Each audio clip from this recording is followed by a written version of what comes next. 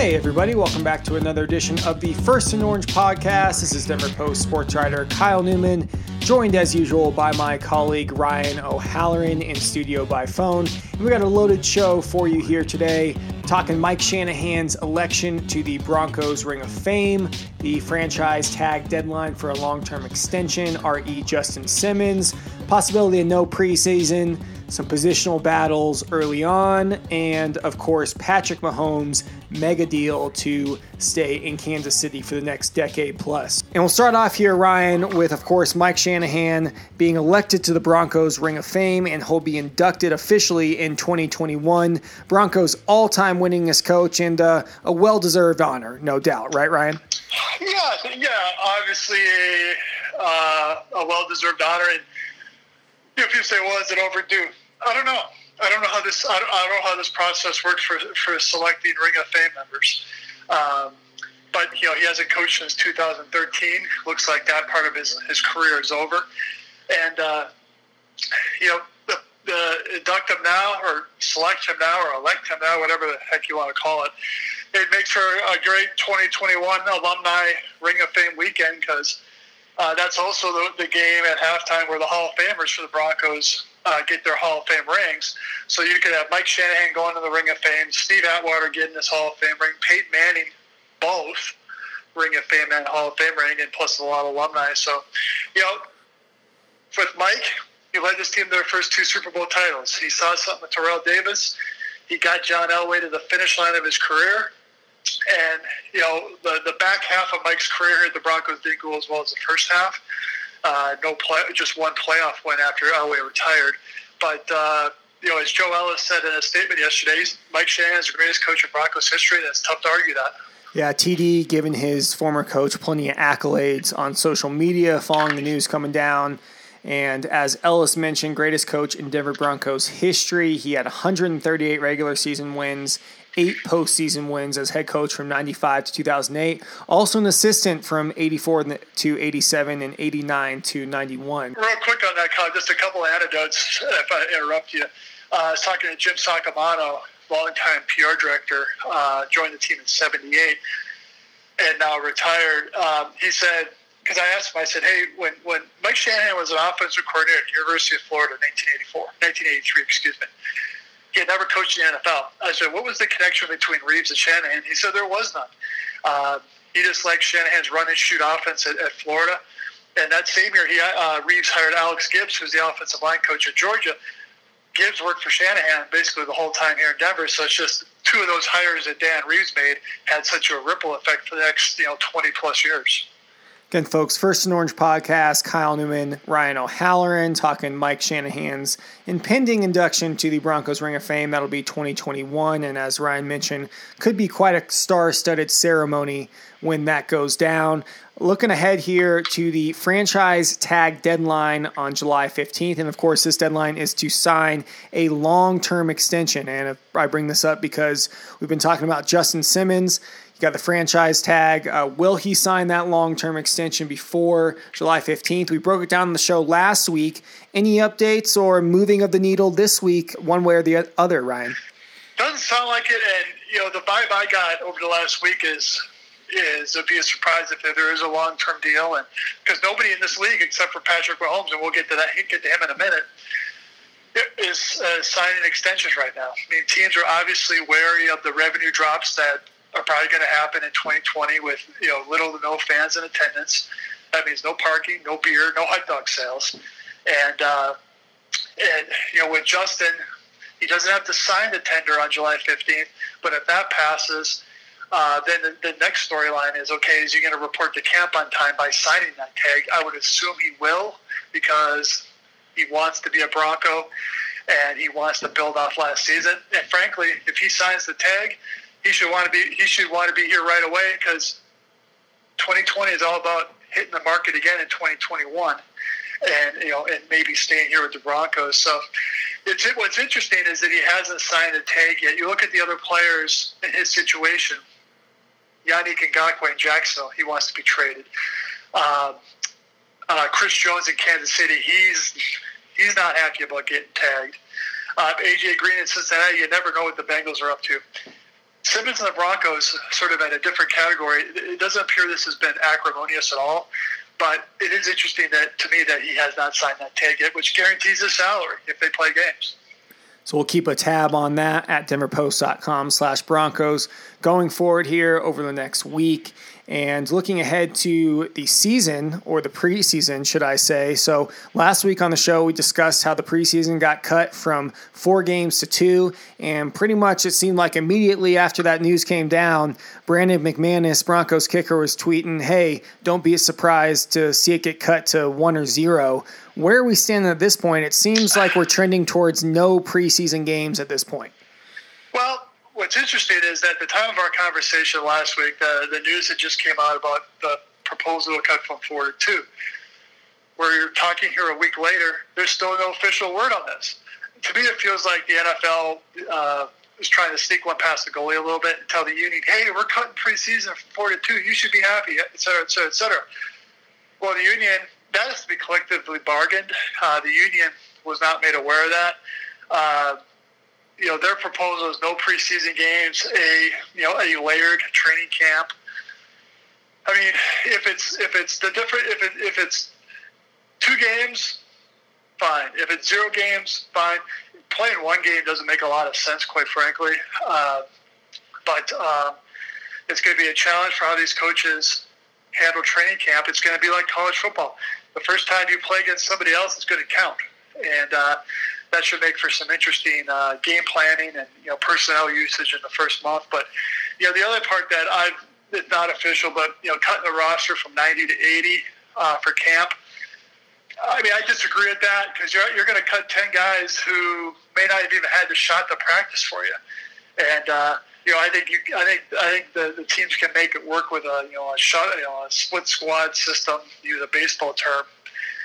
45 guys, and then as you go along, start practicing together. But, one thing about, you talk to Broncos and you talk to other teams in this league is there's the reality that you don't know anything.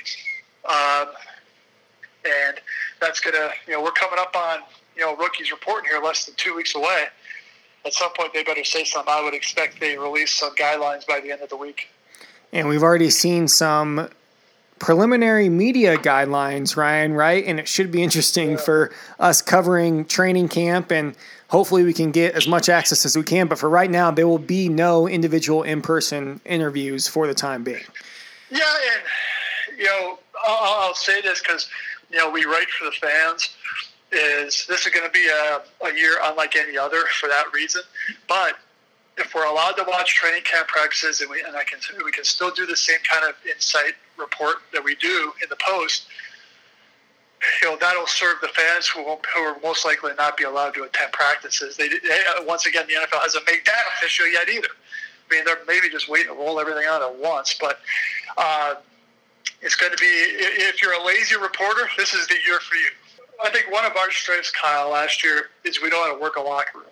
You with your baseball experience, me with my NFL experience, where you go up to guys and say, hey, what's going, and you run into a story. That's not going to happen this year. I mean, the lesser-known players are not going to be written about. You're not going to be able to tell their stories. And so that will be an adjustment for people like us.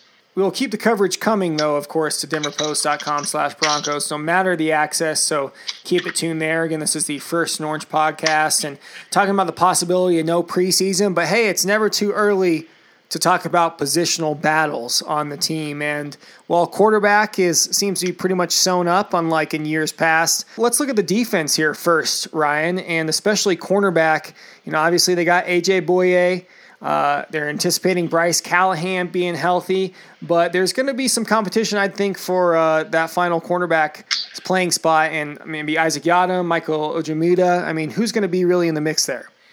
Yeah, you mentioned two of them with Yiadom and Ojemudia, or Michael O. Michael O. This draft is throwing me for a loop. Michael O. Albert O.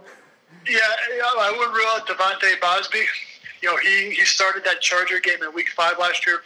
Sustained a very serious neck injury that set him out for the season, but he's been cleared.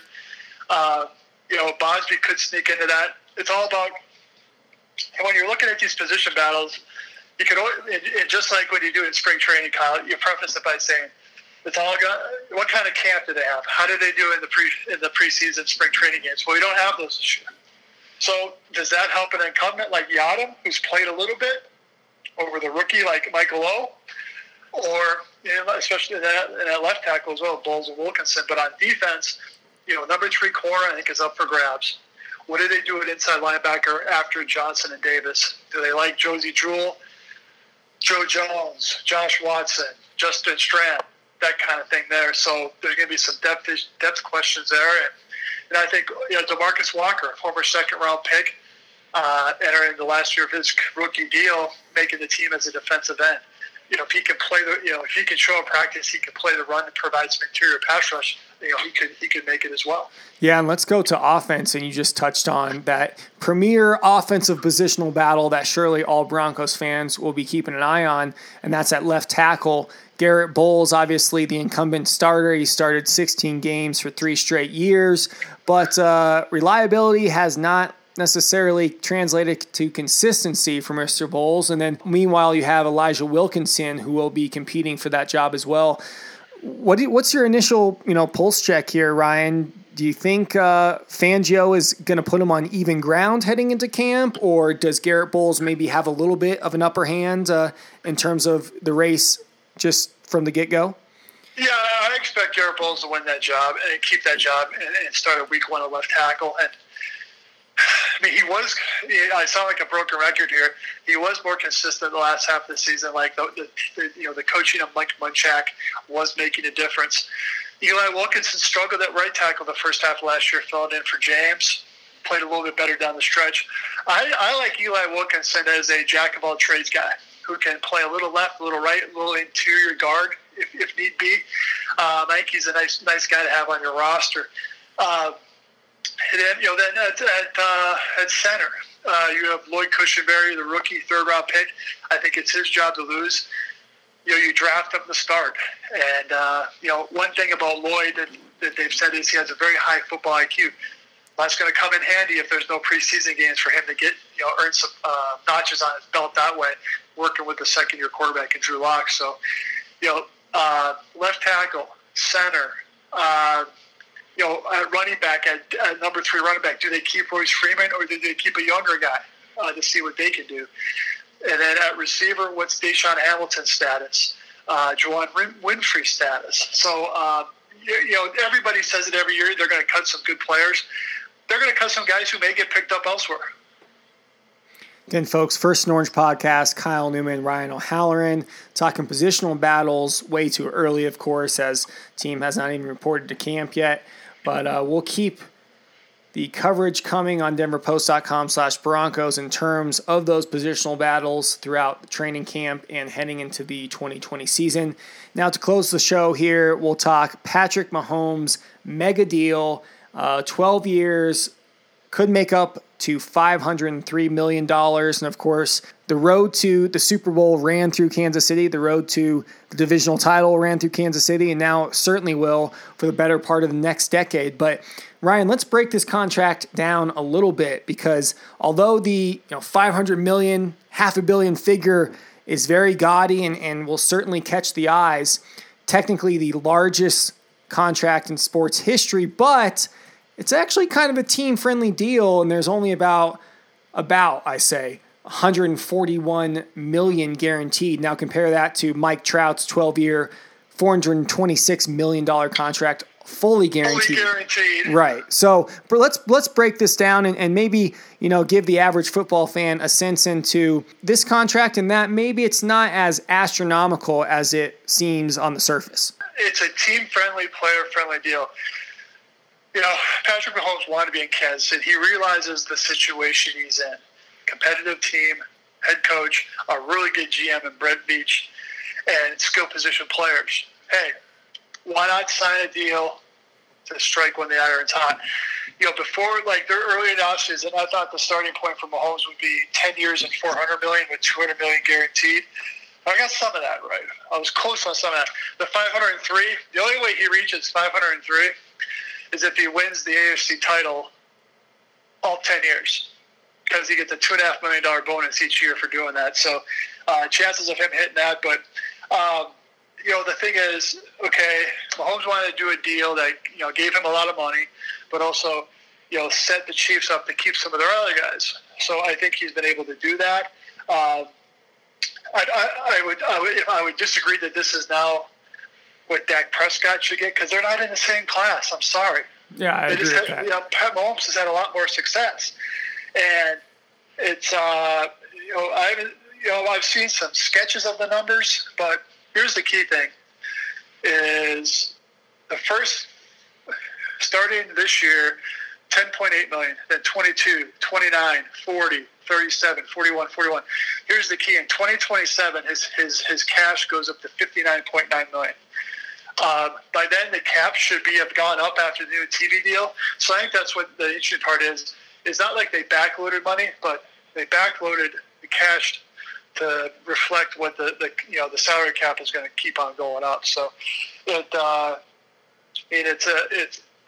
a unique deal, because a lot of these third-year first-round picks do not sign extensions right away, because they have the fourth year, they have the fifth-year option, they have the franchise tag. But I think the Chiefs realize that this is the guy that can deliver more golden eggs, and so they got it done. Yeah, much like the Brady-Belichick combo, you could really look into the future and project a lot of success for this Reid and Mahomes combo, and especially now that Mahomes is locked up to stay. And just quick look at comparing this deal to contemporary quarterbacks who are in the same stratosphere. Carson Wentz's average salary $25 million. Mahomes's will be $30 million.